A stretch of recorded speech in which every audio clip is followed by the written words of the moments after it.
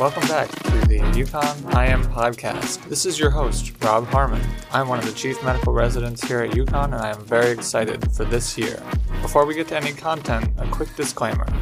All opinions and views expressed in our podcast are entirely the responsibility of the authors and do not represent the opinions of anyone else in the UConn Department of Medicine. The content presented is for educational purposes only and should not be taken as medical advice. This week, we will be taking a break from our pulmonary critical care mini-series to kick off this year's ambulatory series, starting with the topic of vision loss in primary care. Let's start off by walking through some background information. When we think about vision loss, we can categorize based on severity, with mild vision loss being those with visual acuity between 20/30 to 20/70, or with a visual field of less than 30 degrees. Moderate vision loss, including those with visual acuity between 20/80 and 21/160, and severe vision loss, also called legal blindness, being anyone with central visual acuity of 20 to 200 or a visual field of 20 degrees or less. We measure visual acuity with the Snellen test. When it comes to prevalence, vision loss affects roughly 37 million Americans with an incidence that increases with age starting at age 50 and peaking around the age of 80. Although this may sound grim, the good news is that there are treatment options that can either prevent or delay vision loss due to some of the most common pathologies. What pathologies specifically? Well, the most common causes of vision loss in the aging population are age-related macular degeneration, or AMD, cataracts, glaucoma, and diabetic retinopathy. I think it's helpful to talk through some of the pathophysiology here. Age-related macular degeneration, or AMD, is caused by the deposition of drusen, which are made up of lipids and protein, onto the retina. As it progresses, AMD can present with increasing size of drusen, geographic atrophy, and formation of new vasculature, ultimately progressing to wet or proliferative AMD. Patients will typically present with gradual onset central vision loss with difficulty, especially at night. They may also experience decreased vision, scotoma, also known as blind spots, and metamorphosia, spots with distortion, may also be present. Cataracts occur due to opacification of the lens in the setting of fibrosis of the membranous structure of the lens capsule. These patients present with intolerance to glare, halos in the visual field, and painless progressive loss of visual acuity. Patients with monocular cataracts may experience diplopia. In glaucoma, we separate patients into two distinct presentations: acute closure or open-angle glaucoma. In angle closure glaucoma, patients typically present with acute onset intense pain with associated conjunctival injection and often with mildly dilated pupils that react poorly to light. Whereas patients with open-angle glaucoma typically experience an insidious and slowly progressive vision loss that starts peripherally.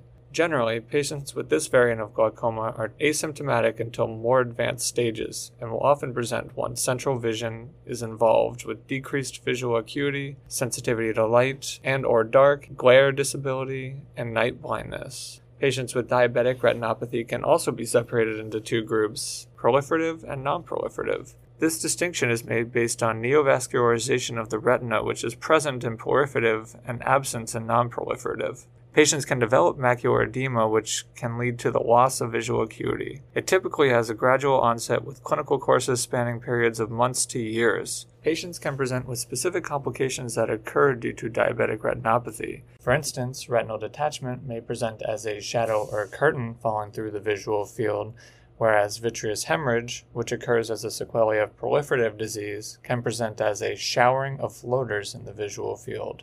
Macular edema, on the other hand, presents as blurry vision that cannot be corrected with eyewear.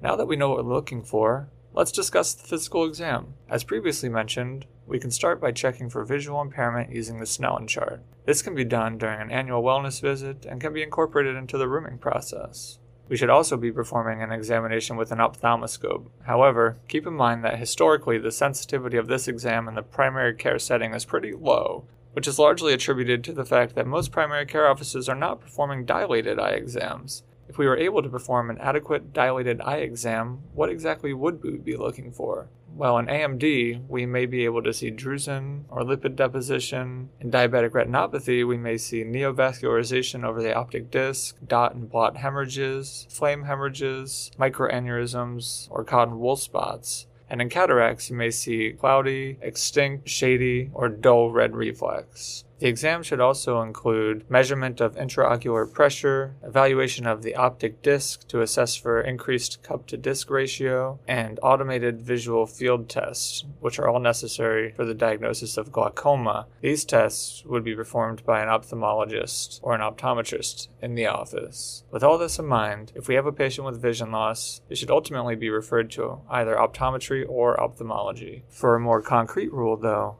ophthalmology should be consulted non-urgently when there is advanced disease, co-management of systemic disease, or surgical intervention required, but should be consulted emergently, within the hour actually, if patients have persistent, painful monocular vision loss with conjunctival injection, as this is concerning for angle closure glaucoma, or when patients have painless vision loss, which could be concerning for central retinal artery occlusion, retinal detachment, central retinal vein occlusion, or ischemic optic neuropathy. Let's move on to treatment options. For diabetic retinopathy, the primary answer is going to be proper glycemic control, as this can help slow the progression of diabetic retinopathy. Now, outside of glycemic control, fenofibrates actually have been shown to reduce progression of diabetic retinopathy irrespective of cholesterol levels. Patients should undergo dilated eye exams to assess for diabetic retinopathy once a year, and patients with known retinopathy or once every 2 years if there is stable disease. Photocoagulation can help to prevent progression from non-proliferative to proliferative retinopathy. Although the mechanism is somewhat unclear, it is thought that through creating multiple burns in the retina, proliferation can be prevented by addressing microaneurysms. It may also reduce the functioning areas of the retina, decreasing oxygen utilization and thereby decreasing drive for revascularization. If a patient, however, has progressed to the proliferative stage, anti-VEGF agents are critical in the treatment plan, used in combination with photocoagulation. In open-angle glaucoma, treatment is mainly directed at reducing intraocular pressure.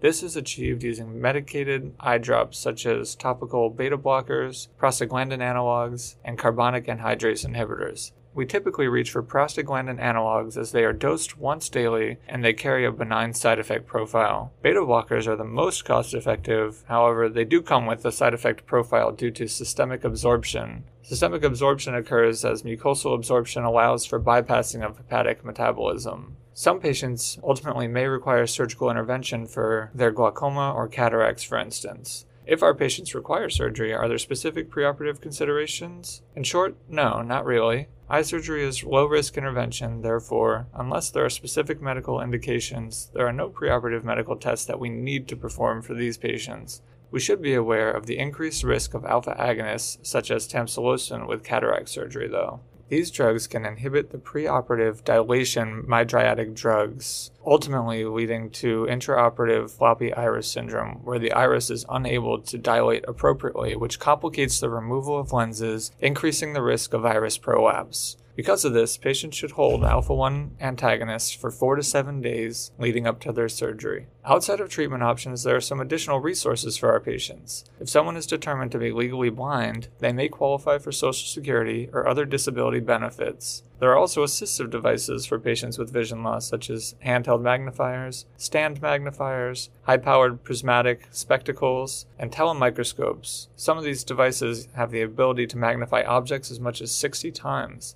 Additionally, there are special filters for eyewear to enhance contrast and reduce glare, which may be helpful with reading. Having gone through all of this, we can see how debilitating vision loss can be, especially in the elderly population. It can have a serious impact on the quality of life of our patients and is associated with an increased risk of fall, depression, can lead to loss of independence, and ultimately all-cause mortality increase. Therefore, I hope that you take some of the information you learned here today back to your patients. Thank you all for tuning in. Until next time.